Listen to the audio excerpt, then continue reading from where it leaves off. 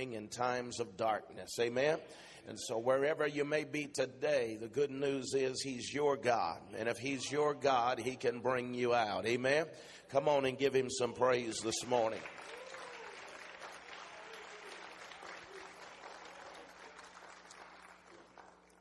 Appreciate Sister Shannon today. Didn't she do a wonderful job?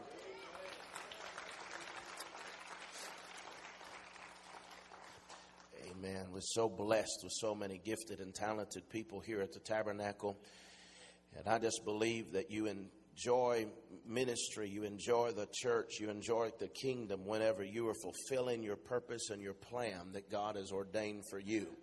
Amen. And so if you're not connected, get involved in the kingdom.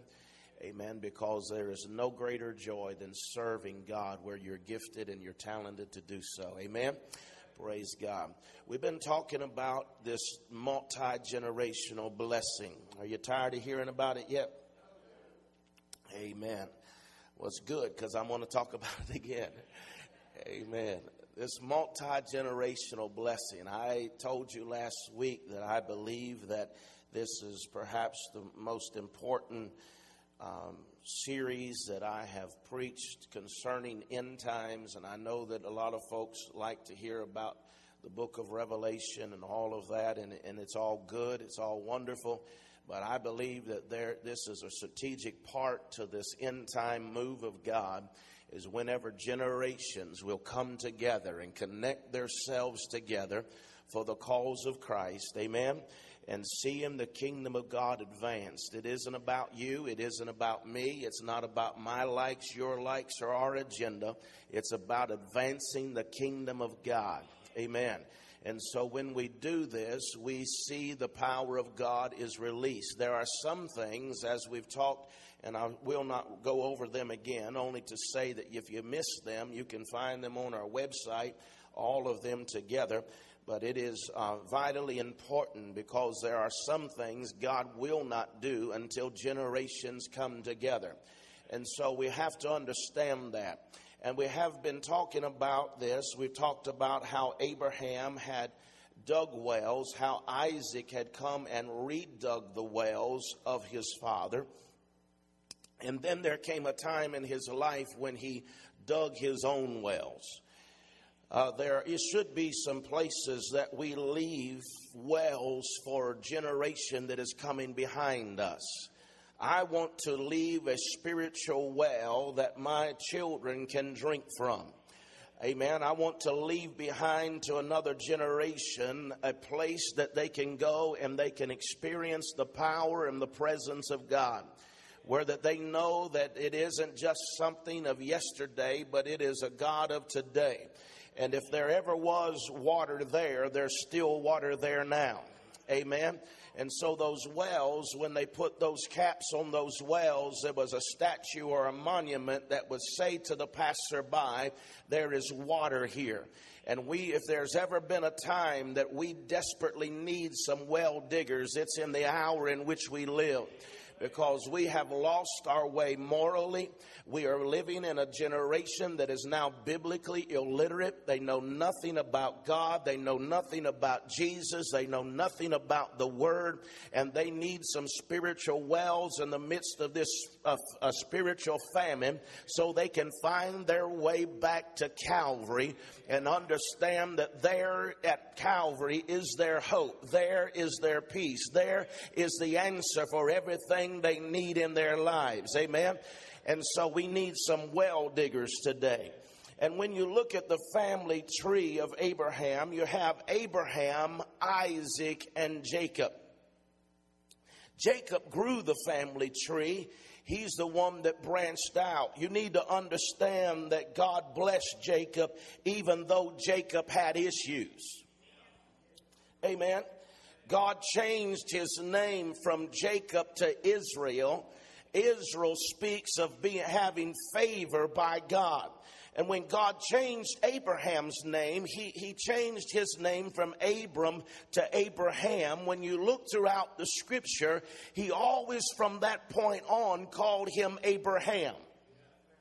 But when you track the story of Jacob, God changes. He goes back and forth. He calls him Jacob, then he calls him Israel, and then from there on out, sometimes God speaks of him being Israel, and other times he speaks of him being Jacob.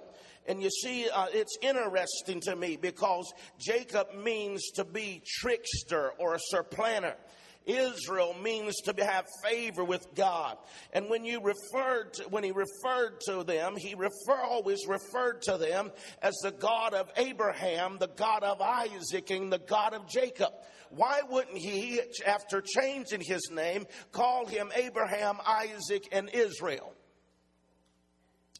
I believe that he did that because he knew that we might be in a mess ourselves, and he wanted us to know that you can be a mess and still be blessed. Amen. Because you see, he has redeemed us and he has called us by our name. And there have been days when we look more like Jacob than we do Israel.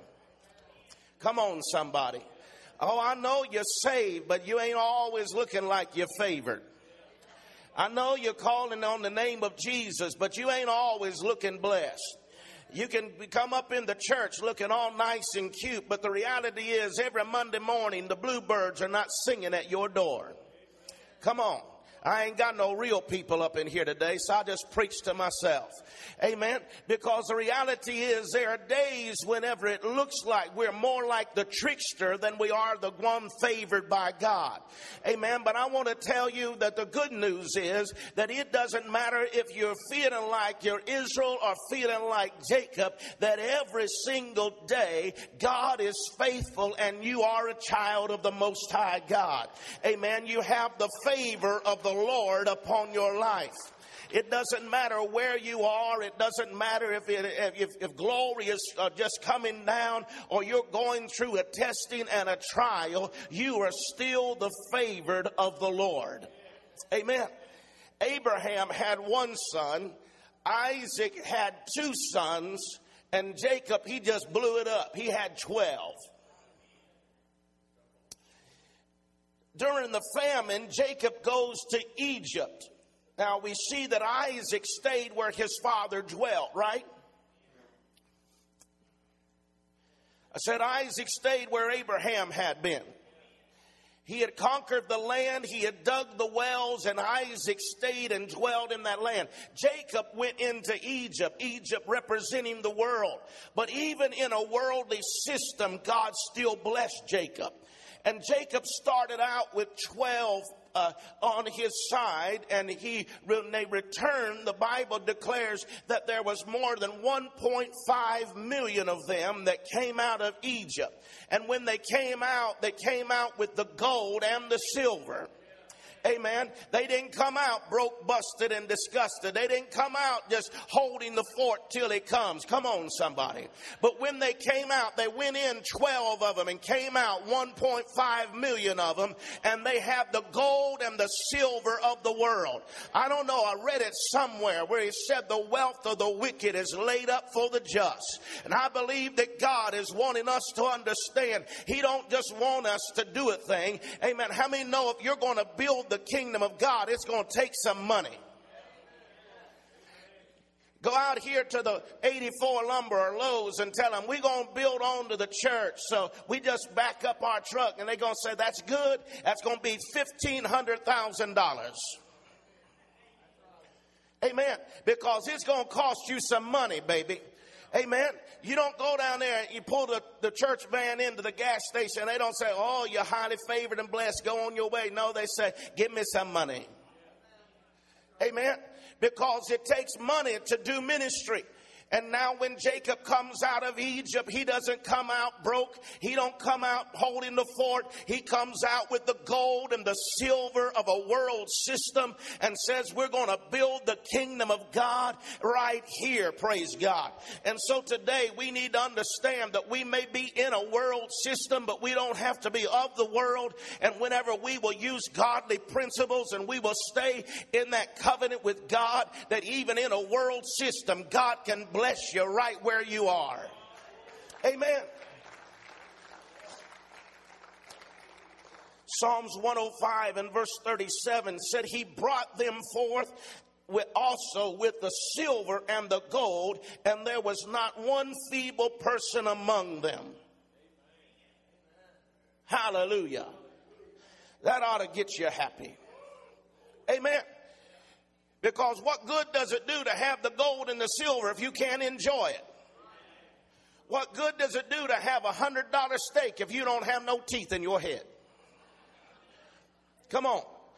What good does it do for you to have a house and a $10,000 bed if you can't sleep at night? You see, it does you no good. And so God said, not only am I going to give you the gold and the silver, but I'm going to keep you healthy so you can enjoy the blessing and the favor. Amen. I believe in divine healing, but I also heard him say to walk in divine health. Healing comes when you've already been sick, but divine health keeps you from getting sick. Come on, somebody. Amen. And that's what happened. There was 12 of them went in, but 1.5 million came out. And when they came out, it didn't say all of those below 40 didn't have no sickness. It didn't say all of them below 50 got away and was feeling good. He said there wasn't one sick one among them. Every one of them were highly favored. Every one of them were walking in the divine health of God. Hallelujah. Why? Because of the father Abraham. Because of the covenant that God made with Abraham. Now these generations past will understand that not only am I the God that finances a thing, but I'm the God that will cause you to walk in divine health every day of your life. Hallelujah. If God is able to do that for them under the covenant of animals' blood, how much more should you and I be blessed today with it sealed with the blood of Jesus Christ? Amen. You see, we are under a better covenant today. God is a long-term planner. When God makes a covenant, he don't have just one generation in mind. Amen. In fact, he says that whenever I spoke this, I told you a couple of times, but I'll tell you again today, he made one covenant, and that covenant was with Abraham. And other times when he comes back and makes the covenant, it's a reconnection to the covenant that was broken. But through scripture, he makes covenant. In Psalms 105, he said he remembers his covenant forever. How long? Forever. The word which he commanded for 1,000 generations. The covenant which he made with Abraham and an oath to Isaac. He confirmed it to Jacob from a statute to Israel as an everlasting covenant. As an everlasting covenant. Saying to you, I will give you the land of Canaan as an allotment of your inheritance. Glory to God. He's reminding them, saying, hey, look, I didn't just give you this to your grandfather. I didn't just give it to your father. But he said this covenant is an everlasting covenant. We talked Wednesday night and we put the pieces together that the covenant that Abraham received is the same covenant that you and I are living in today. It's not something that was made up in the law. It was before the law. And God has brought it to us today. And we have a part of the covenant. We have a part of the promise. What is the part of our promise in this covenant? In the last days, saith God, I will pour out my spirit on all flesh. And your sons and your daughters will prophesy. Your young men shall see visions. Your old men shall dream dreams. And on my servants and handmaidens, I will pour out of my spirit and they will prophesy in those days. You see, we are still got a connection to the Abrahamic covenant, and our part of that promise is in the last day, get ready, I'm going to pour my spirit out on all flesh. Glory to God. He didn't say he was going to pour it out on the church. He didn't say he was going to pour it out on the holy. He didn't say he was going to pour it out on a certain people group. He said all flesh is going to experience my power, and then it's going to be up to you what to do with it. Amen. I'm telling you today that we're living in the greatest hour of the kingdom, when God is going to pour out his Spirit in this last day, and people want to tell you gloom and doom and despair. Let me tell you, as your pastor today, if all you listen to is gloom and doom, then that's what you're going to believe. You need to shut that TV off. You need to tell that devil to shut up, because even though this world is in darkness, the Bible says we're living in a dual society. There is the kingdom of this world, but there's also the kingdom of God. And while darkness is abounding, he said grace does much more abound. He said that there will be a going away and a waxing cold, but he also said at the same time, I'm going to pour my Spirit out on a people that are hungry, a people that are thirsty, and I'll show my glory in the midst of it all. Oh, come on and praise him this morning. We have an everlasting covenant. David had an understanding that he was walking in the covenant of Abraham. And he knew how much power was in a covenant blessing. David was a man who had issues. He had an affair with a married woman. His own son led a rebellion against him. There was incest in the family. There were family feuds that were going on. But in spite of it all, David also knew that God keeps his promises.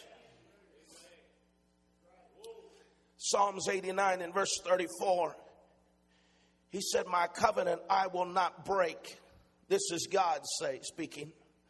My covenant I will not break, nor alter the word that has gone out of my lips. Once I have sworn by my holiness, I will not lie to David. His seed shall endure forever, and his throne was the sun before me. It shall be established forever like the moon, even like a faithful witness in the sky. Amen. Psalms 105 and verse 8. He remembers his covenant forever. The word that I commanded, he said, it's for 1,000 generations. The covenant which I made to Abraham, he said, I made it to oath to Isaac, and I'm confirming it in Jacob. In other words, I'm bringing it to pass in Jacob. I told you in the beginning that God gave the promise to Abraham, but whenever Isaac was born, he did not see the promise even then. It wasn't until we see Jacob was birthed that the beginning of the promise that God had made to Abraham began to be fulfilled. And we get upset if we don't get an answer in a month. Huh? We give up if God don't do what we want him to do in a year. And Abraham had this promise, but it took 3 generations for that promise to even begin to be fulfilled. 1 Kings chapter 15. It said in the 8th year, King Jehoram, the son of Nebat, became king over Judah. And he walked in all the sins of his father, which he had done before him. His heart was not loyal to the Lord his God, and was the heart of his father the heart of his father David. Nevertheless, for David's sake, does that give us a license to go and sin? No. But God said, even though he's not even walking in the covenant, for David's sake, the Lord, his God, gave him a lamp in Jerusalem. by setting up his son after him and by establishing Jerusalem, because David did what was right in the eyes of the Lord and had not turned aside from anything he commanded him all the days of his life, except in the matter of Uriah the Hittite. I've heard people make this. They say, the Bible says that God doesn't answer prayer except out of covenant. And I've heard people say, well, I'm not a Christian, but I asked God to do something and he answered me. No, he didn't. No, because God does not answer prayer except in covenant. Well, how do you get saved? Well, it's easy. God is answering the prayer of somebody who has prayed for you. And because he is answering the prayer of a believer that has called your name out, let the Spirit say come and let the bride say come.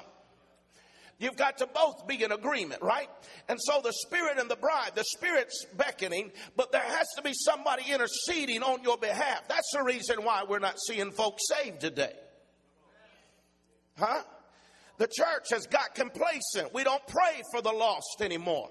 We don't seek God for those who are lost. We just let them go to hell. Come on. But you see, he said, let the Spirit say come and let the bride say come. He says he answers prayer out of covenant. And so whenever I intercede for that one that is lost, when you intercede for that one that is lost, God answers their prayer out of a response to you praying and interceding for them. Amen. And so all of us come into the kingdom of God in such a way. Amen. And so here we look and we see that people say, well, I'm not a Christian, but I asked God and he answered my prayer. No, there's a lot of things in our life we didn't get because we was all that in a bag of chips and some government cheese. Amen. We got that because of faithful people that had gone before us and walked in a covenant, and out of that covenant, out of obedience, God is blessing you, not because of you, but in spite of you. It's quiet up in here. Amen. God blesses. Sometimes the blessings that you receive are not always about what you have done. It's about what others have done before you, and God is honoring his word over you. Amen.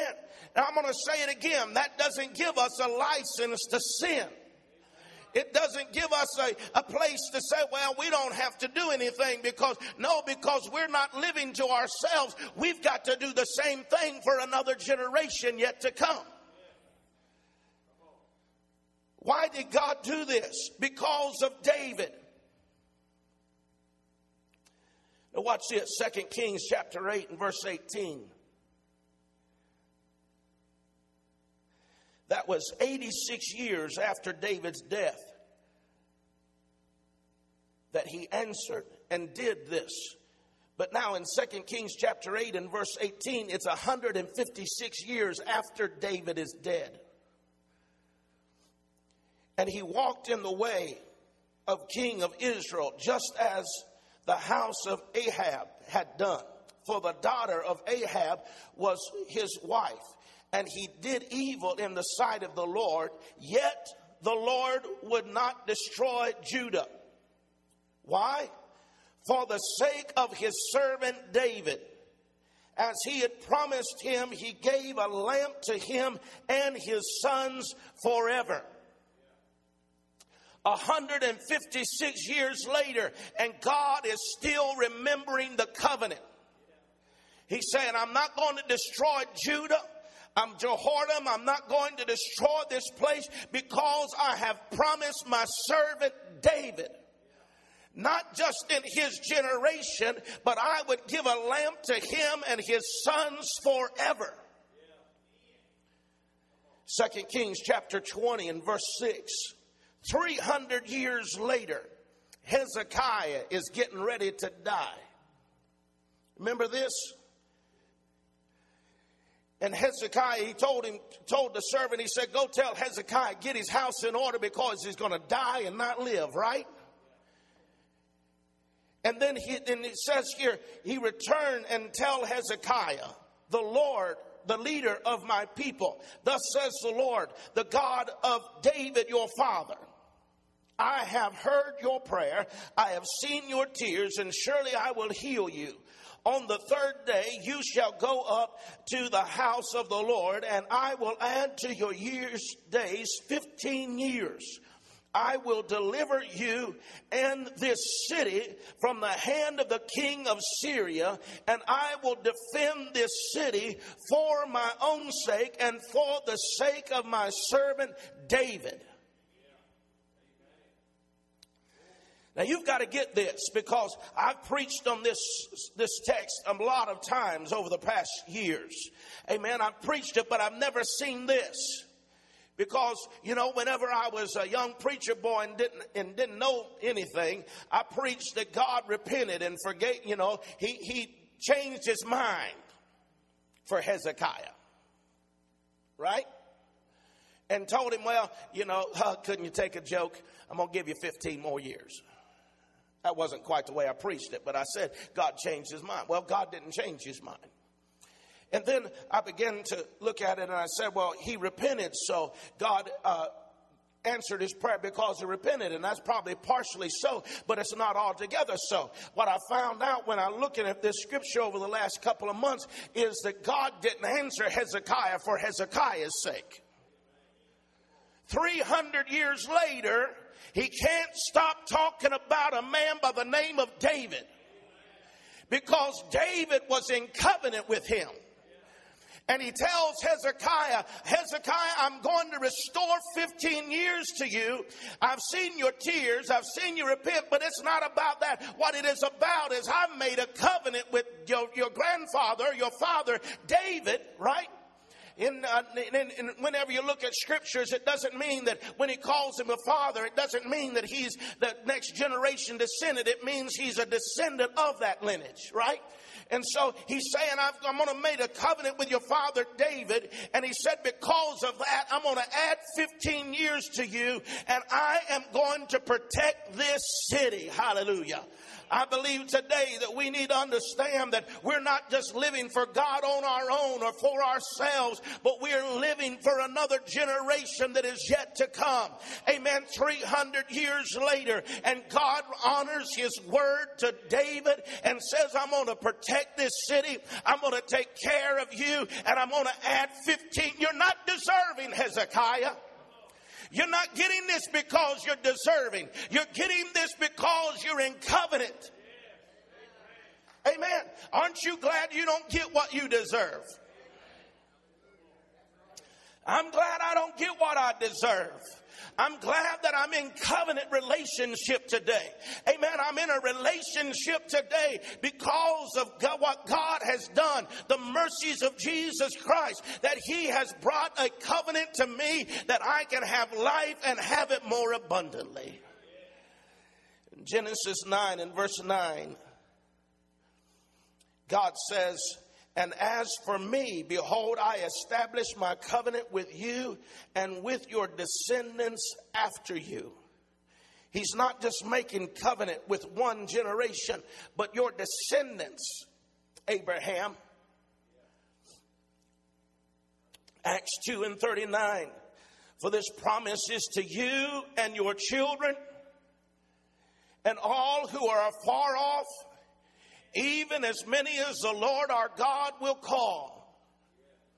Amen. It's not just to you, but it's to the generations that are coming after you. Amen. And so we need to begin, we've got this mindset, well, what I do doesn't matter. It's none of your business. Yes, it is my business, because you're messing with my covenant. Amen. Well, you say, well, it don't matter. Yes, it does matter. Because whenever God looks upon a people, he doesn't look at them individually. He looks at them corporately. Achan? Huh? Everyone else being obedient in all of Israel, and one stupid man goes out and thinks he can steal God's tithe. And the whole country, the whole nation, the whole group of people have to suffer because of one stupid person.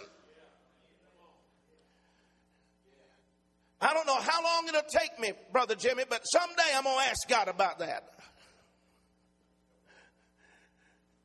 I don't think that's quite right. Do you?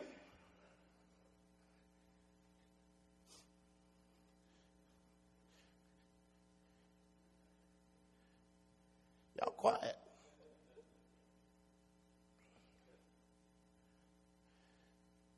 God looks at us corporately. He don't look at us individually. Yeah, our salvation is individual, but our covenant is corporate. And he looks at us and he says, I'm going to bless you not because of what you have done. I'm going to bless you because of the covenant that I made. Not just with you, but with your father and your father's father. Amen. We are talking about a multi-generational blessing. You may have children that are acting crazy right now, but you need to get a hold of these verses and declare that not only will you be blessed, but your children will be blessed. Amen. You need to declare today that I am in the covenant of Abraham. Amen. The royal blood is flowing through my veins, that I am a partaker of his divine nature. I am a chosen one, a called out one, a predestined one. I am of the righteousness of God. Amen. And there is no division or defeat in my life. I always win and I never lose. And begin to declare that not only over your life, but over your family and over your children and your children's children. And let the world boldly declare to the world that we are blessed, not because of what we have done, but because of a covenant that God has made to his people.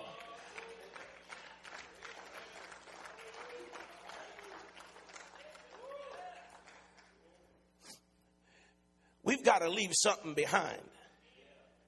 If you die when they put you in a grave, you've wasted your life, man.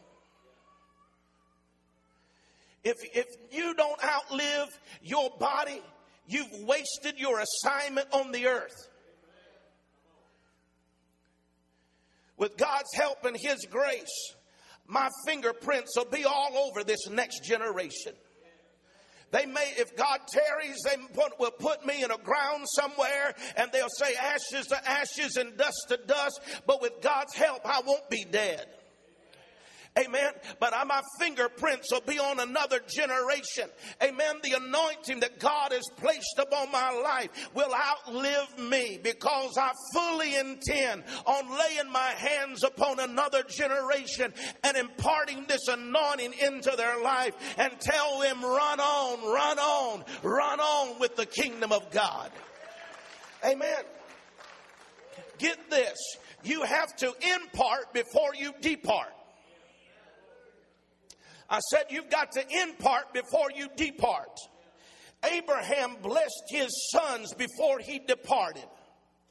Isaac thought of his sons before he left. Jacob thought of his sons before he died. Moses laid hands upon Joshua. Right? The Bible says, we talked about it on a Wednesday night, but the Bible says that Joshua received wisdom because Moses had laid his hands upon him. Joshua wasn't all of that. He wasn't so anointed that he was able to do what Moses could not do. He led those people out of bondage because a senior Moses that knew that he was fading and another generation was living. He had enough wisdom about him that he laid his hands upon a Joshua and said, I'm not going to get it done, son, but I'm going to put this anointing on you for wisdom, and I'm going to cause you to rise up and take this people out of a land of bondage that I wasn't able to. That's what impartation will do. It'll cause you in a moment, amen, to be able to learn something that took another generation their whole life to live. Amen. That's the reason, that's how powerful it is for you to have a mentor. Because a mentor can teach you in 5 days what it took them 50 years to learn. And if you'll just listen to them, it can save you a whole lot of heartache. Amen. You see, he laid his hands upon Joshua and the spirit of anointing of wisdom came upon him. I said that's the reason. It has also validated what I've always believed, that there is a spirit of stupid that gets on people. Amen. Because you can have people live up under sound doctrine and sound teaching, and a little bit of trouble come and stupid get all over them. Amen. Act like they don't have no word. Act like they don't have no direction, no wisdom. But I want to tell you that you can get up under sound doctrine and there can be an impartation into your life. Amen. Where the anointing and the Spirit of God will flow upon you. And when hard times come, you don't go crazy. You stand in the Word of God and say, with God I live and with God I die. And I'm going to have victory right here today in my life.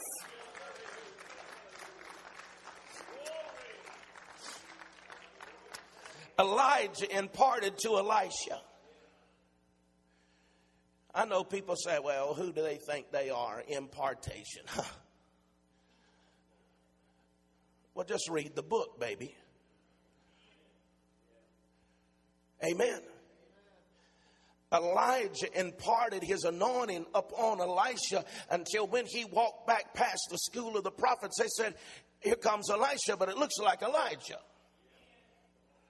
He said that same anointing, that same spirit is resting on Elisha, but where is Elijah? Paul laid hands upon a young Timothy. You may say, well, Pastor, I don't have any sons or I don't have any children. Well, do what Paul did. Adopt a spiritual son. Adopt a spiritual daughter. Impart into their lives. Amen. Paul laid his hands upon Timothy so that whenever he would go and lay his body in the ground, that his assignment was not over, but it lived through Timothy. Jesus imparted to his disciples, and they all understood the power of transfer from generation to generation. They understood if we're going to get this job done, we've got to impart it to another generation. We have run our race, we have done our part, and now it's time for us to hand this off to another generation. And before we die, we're going to lay our hands upon them and believe God, what we could not get accomplished, this generation will see it with their very eyes. Amen. Joshua never named a successor. Joshua never laid hands upon his successor. He never named his successor. And 2 generations later, Israel is in apostasy. 2 generations. And they're in apostasy. Elisha went to the grave, never transferring the anointing. Amen. Gehazi didn't want it. But Elisha should have said, okay, Gehazi, if you don't want it, I'm going to impart it to somebody. But that didn't happen. And as a result, God had to do a supernatural thing. He said, if this generation don't have enough sense to receive an impartation, I'm going to get me a dead man. How many know God can only use dead people? It's not us that lives, but it's Christ that lives in us. And he said, I've got to get this impartation to another generation one way or another. And now Elisha is dead, and they don't have enough sense to know that an impartation has got to be transferred to this generation. And so he takes a dead man and allows him to be thrown into where Elisha's bones were. And whenever it touched his bones, you realize when Scripture, whenever it talks about bones, it's talking about promises. It says that your promises can't be broken. That's the reason why when in Psalms, when they talked about Jesus, they said none of his bones will be broken. None of his promises will be broken.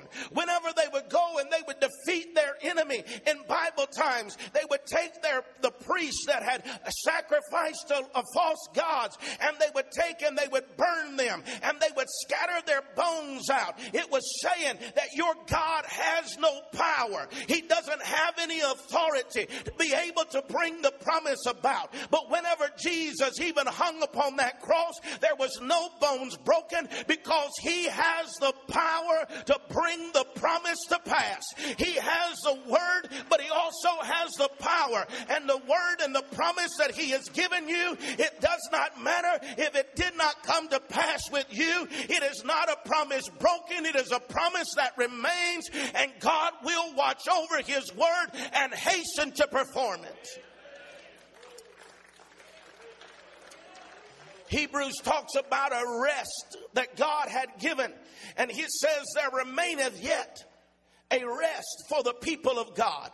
Why does the rest remain? Because the previous generation did not have the spiritual perception to wrap their arms of faith around it and believe God that there is a place of rest. And so God promised it to this generation, but they never received it. So he didn't take it back because one generation couldn't wrap their arms of faith around it. He left it for another generation and said, if you will dare to believe it, if you can wrap your arms of faith around it, there is a rest for the people of God that you can go into. I want to tell you today that God has not changed his mind. His word is still true. His promises are still available for you and I, and everything that he has promised, he will bring to pass. We've just got to rise up, quit playing church, and say, God, I believe every promise in your book. I believe the covenant you made with Abraham, and I'm going to wrap my arms of faith around it and say, kingdom of God come and will of God be done now in my life. Oh, come on and praise him right here today.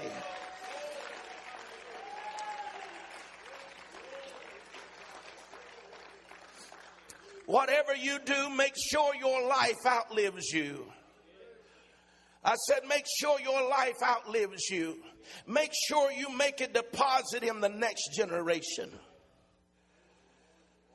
You might be saying, well, Pastor, I don't have a godly heritage. I don't have a Christian heritage. My parents are heathens. My grandfather's a steel man. Moonshine.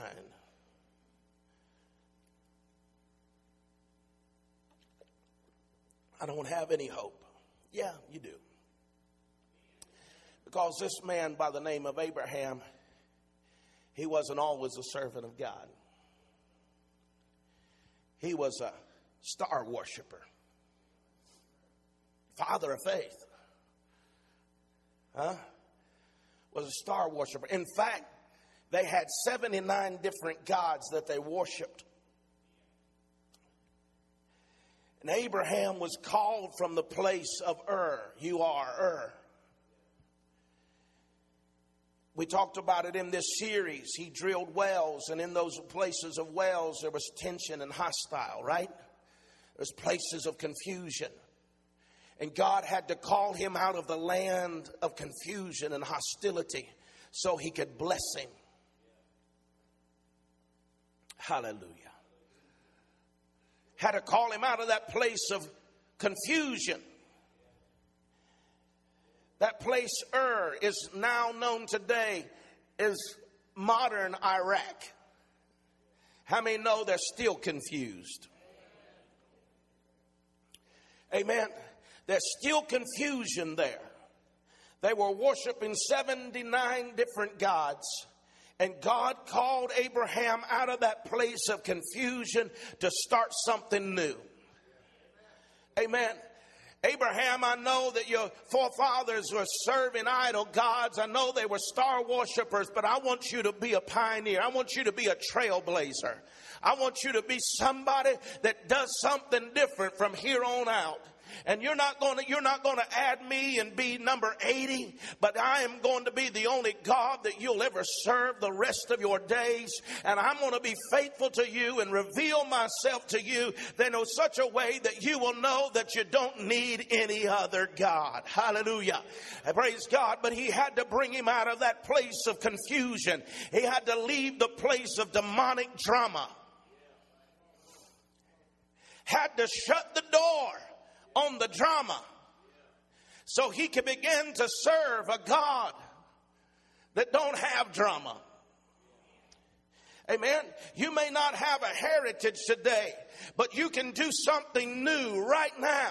You can purpose in your heart from this generation forth that there'll be no more drama, there'll be no more confusion, but we're going to serve the Lord. We're going to be like Jeremiah, and for me and my house, we're going to serve the Lord from here on out. Amen. We're going to bless the Lord at all times. You see, your home might be full of demonic drama. You might have lived in a life that is chaotic and confusion and fighting and throwing plates is normal. But I want to tell you today that that isn't the will of God. It isn't the plan of God. He has a plan for your life where that it's not full of chaos. It's not full of drama. I hate drama. I refuse to live a life in drama. I'll not let drama live in my house. Amen. I'm telling you today, if you got drama in your life, you need to draw yourself a circle around yourself and say, this is a drama-free zone, baby. Amen. There ain't no drama going to come up in here. There's not going to be no drama in my family, in my marriage. There's not going to be any drama in my children. There's not going to be any drama in the church. Amen. We're going to draw a circle around ourselves and say, we are leaving the place of drama and we're going to serve the God of our father Abraham, and he didn't have drama. He had a covenant, and we're going to live in that covenant and know our God, be strong and do exploit in this last day.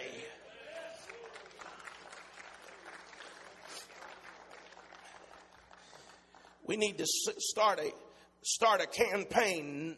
Just say no to drama. Amen. Some people like it. I hate it. Is that strong enough for you to understand what I'm saying? I don't just despise it. I hate it. Amen. Because drama is not of God. Confusion is not of God. And God had to bring Abraham out of that drama and confusion so he could bless him and say, from this point on, I'm going to bless your family. I'm going to bless generations to come after you. In fact, Abraham, the blessing that I'm going to give you is never going to end. It's an everlasting covenant. We, like Abraham, are in the business of building altars and drilling wells for the next generation. I said, that's our job. That's our responsibility. Build altars and drill wells, and we'll be successful. Amen. Build altars. Teach your children how to pray. Teach them how to make sacrifice. Amen. Let me tell you, we're one generation away from losing this thing. And it's time for the church to stand up and take it back. Amen. I'm not against sports. I'm not against extracurricular activity. I love it all. But let me tell you, when we have raised up now 3 generations and told them that sports are more important than Wednesday night, when we have told them that they can go all over the country, you can go all over the country and play sports and miss out on Sunday and just put God on the back burner, the devil is a liar. And let me tell you, there's a balloon payment that's coming due to this generation, and we have taught them.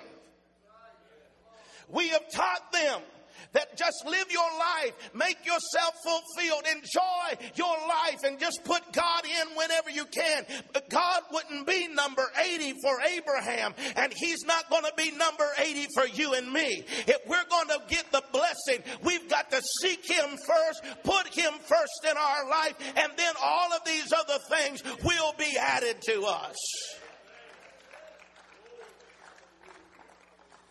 We got to put him first. That don't mean we tell them you need to go to church. That means we bring them.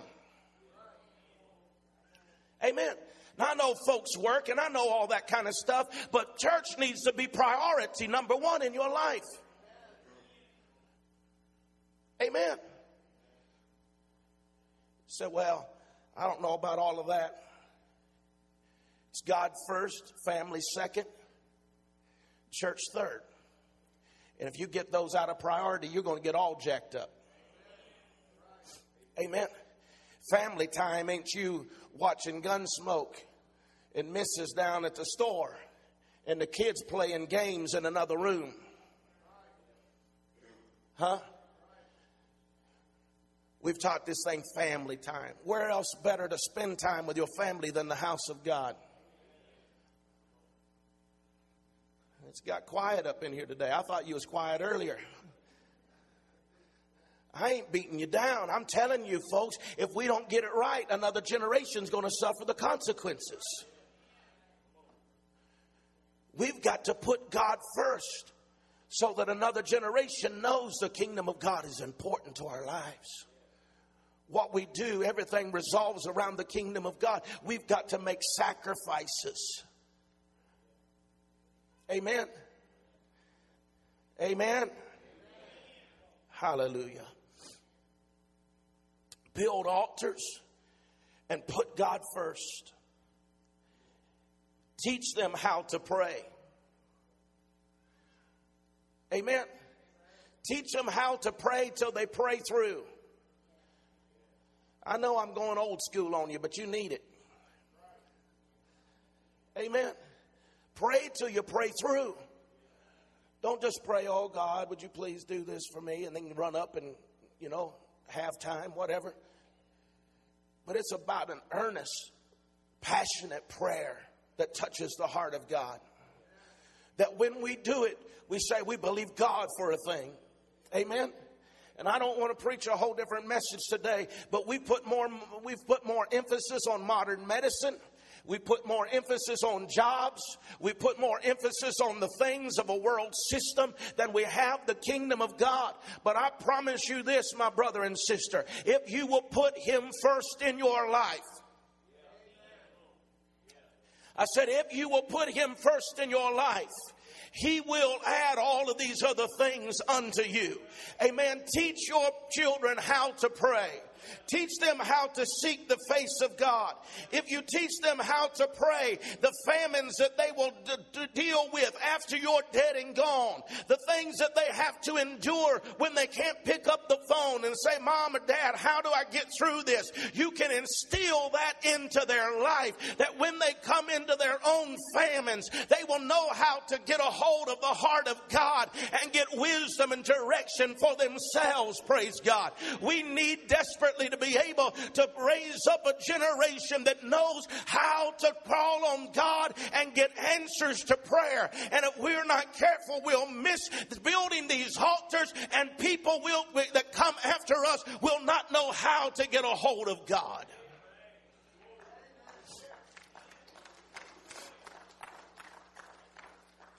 Teach them how to pray so in the midst of their famine, when they can lose everything gone. Take the house, take the car, take the food. But if you've taught them how to pray,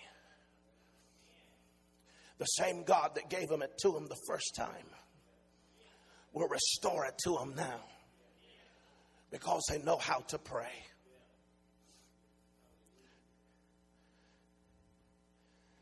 Dig wells. Dig a well that your children and your grandchildren can draw spiritual water from. Because they will have to endure famines. It's not if, but when. They will have to deal with famines in their life. Whenever you see people, many times in places of need, they come to the well. It refers to Jacob's well. It refers to a well that when they lose their way, that they can go by the well and they can draw water from the wells of salvation. Amen. Drill a well where wisdom will spring forth in times of drought. Drill a well where healing will come forth whenever physicians say we've done all that we know how to do. Amen. Teach your children to believe in God is a healer. Amen. A well of deliverance. Praise God. You see, there was a woman that came by the well one day, and Jesus said, I've got to go past there. Why? Because he had a divine appointment by God at the well. And there was a woman there that had 5 husbands, right? And the scripture said that day that Jesus came by the well. Amen. And there is a whole lot of different scenarios and different ways of looking at this. But one thing is for sure. There is a well of deliverance that is in Jesus Christ. Amen. Whenever you come to him, amen, the things that used to bind you, the mindset you used to have will be broken off of your life. And that's what happened that day. She took a drink from that fountain and she never thirsted again. I want to tell you today that before you go off of this planet, before you lay you down, you need to drill some wells and build some altars that the generation coming behind you in the time of their famine will know that there is power in the name of Jesus, that we serve an awesome God. Amen.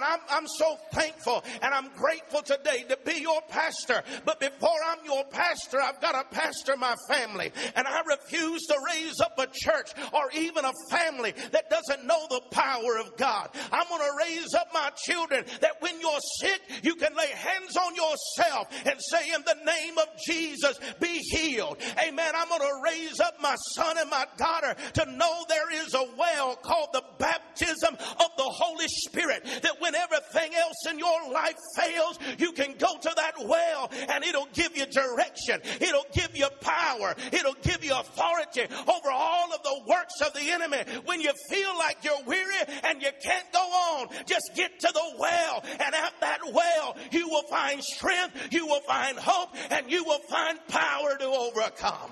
Oh, I wish somebody believed it today. Just stand to your feet and give him some kind of praise this morning. Come on, let's give him praise in here today, because he is a multi-generational God. Hallelujah. Hallelujah. God, we bless you and we praise you today. We bless you and we praise you today. How many know he's an awesome God? I said, how many know he really is awesome? He's been awesome in your life. Hallelujah. You ever been down and he came your way?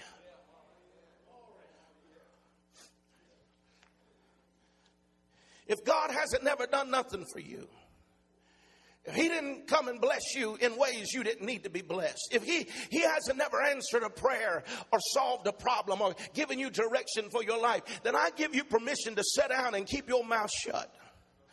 But if he has done a thing for you in your life, you need to praise him and give him glory for what he has done, because without him we would all be miserable. If it had not been for the Lord on our side, our enemy would have already destroyed us. Amen. But thank God for Calvary. Thank God for Jesus. Thank God there is a well we can draw from here this morning. And he is an awesome God. I've asked Shannon today to sing about his awesomeness. I don't know, do you have the words, Shannon, for it up here or not?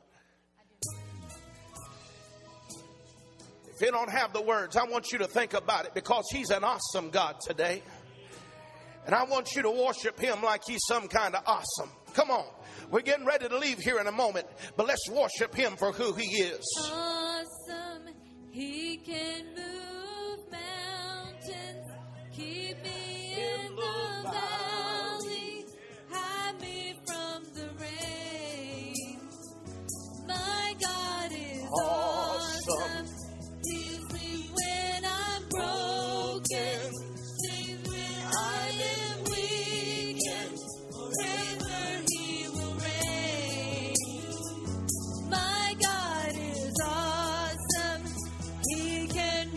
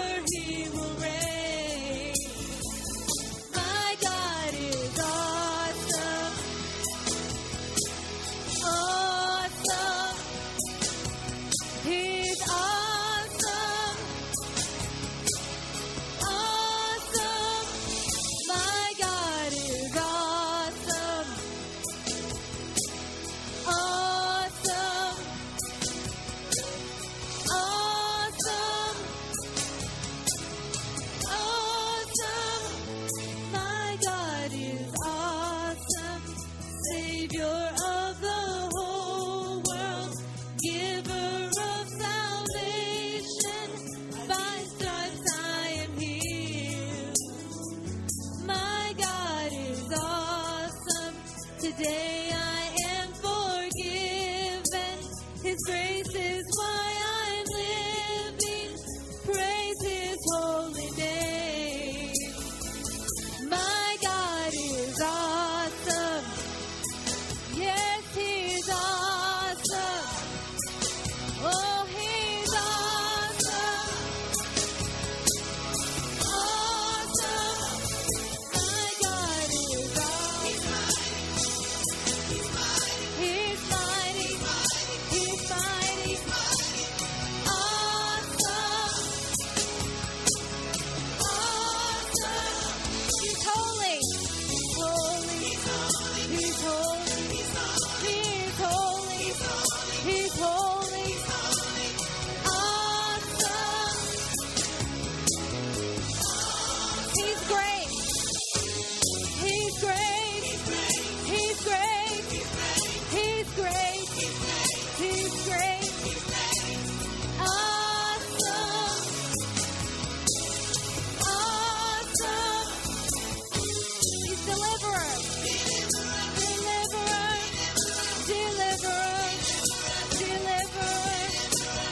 Awesome. Awesome. He's my provider. Provider. Provider. Provider. Provider. Awesome. Awesome. Protector. Protector. Protector. Protector.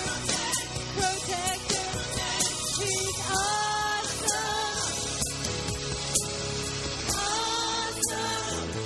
My God is awesome. He can move mountains. Keep me in the valley.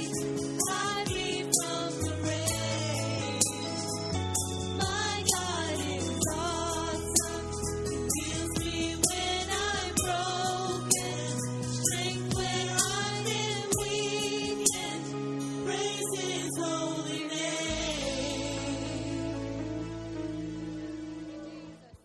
Yes, hallelujah. Thank you, Lord. Hallelujah. I want you to take your neighbor by the hand to the left, to the right of you. I want you to cross the aisles today. I want us to connect today. It's just an assignment of unity and oneness of heart. There's people here today that are going through trials and difficulties, situations that are perhaps for some are even unmentionable. I know they have a smile up on their face, but they're broken in their spirit. God can touch them right here today. How many believe that with me? Amen. I want to ask God today to be just that. Whatever you need, He is I am to you today. Amen. And so let's believe for that one on our right and the one on our left, and just ask God to touch them and be whatever they need today for Him to be. Will you do that? Father, in the name of Jesus, I just believe you this morning. I believe you, God, that you're touching my brother and my sister on my right and on my left. God, that you're moving in their lives today. You're ministering to them by your Holy Spirit. Let the kingdom of God be involved in their life today. Let your Holy Spirit breathe upon them and minister to them by your Holy Spirit. He's awesome. Oh, He's awesome. Yes, He's awesome. My God is awesome. He's awesome. Awesome.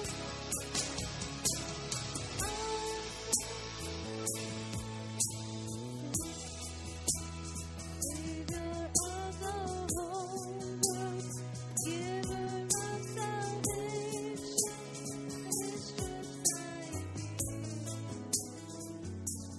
God is awesome.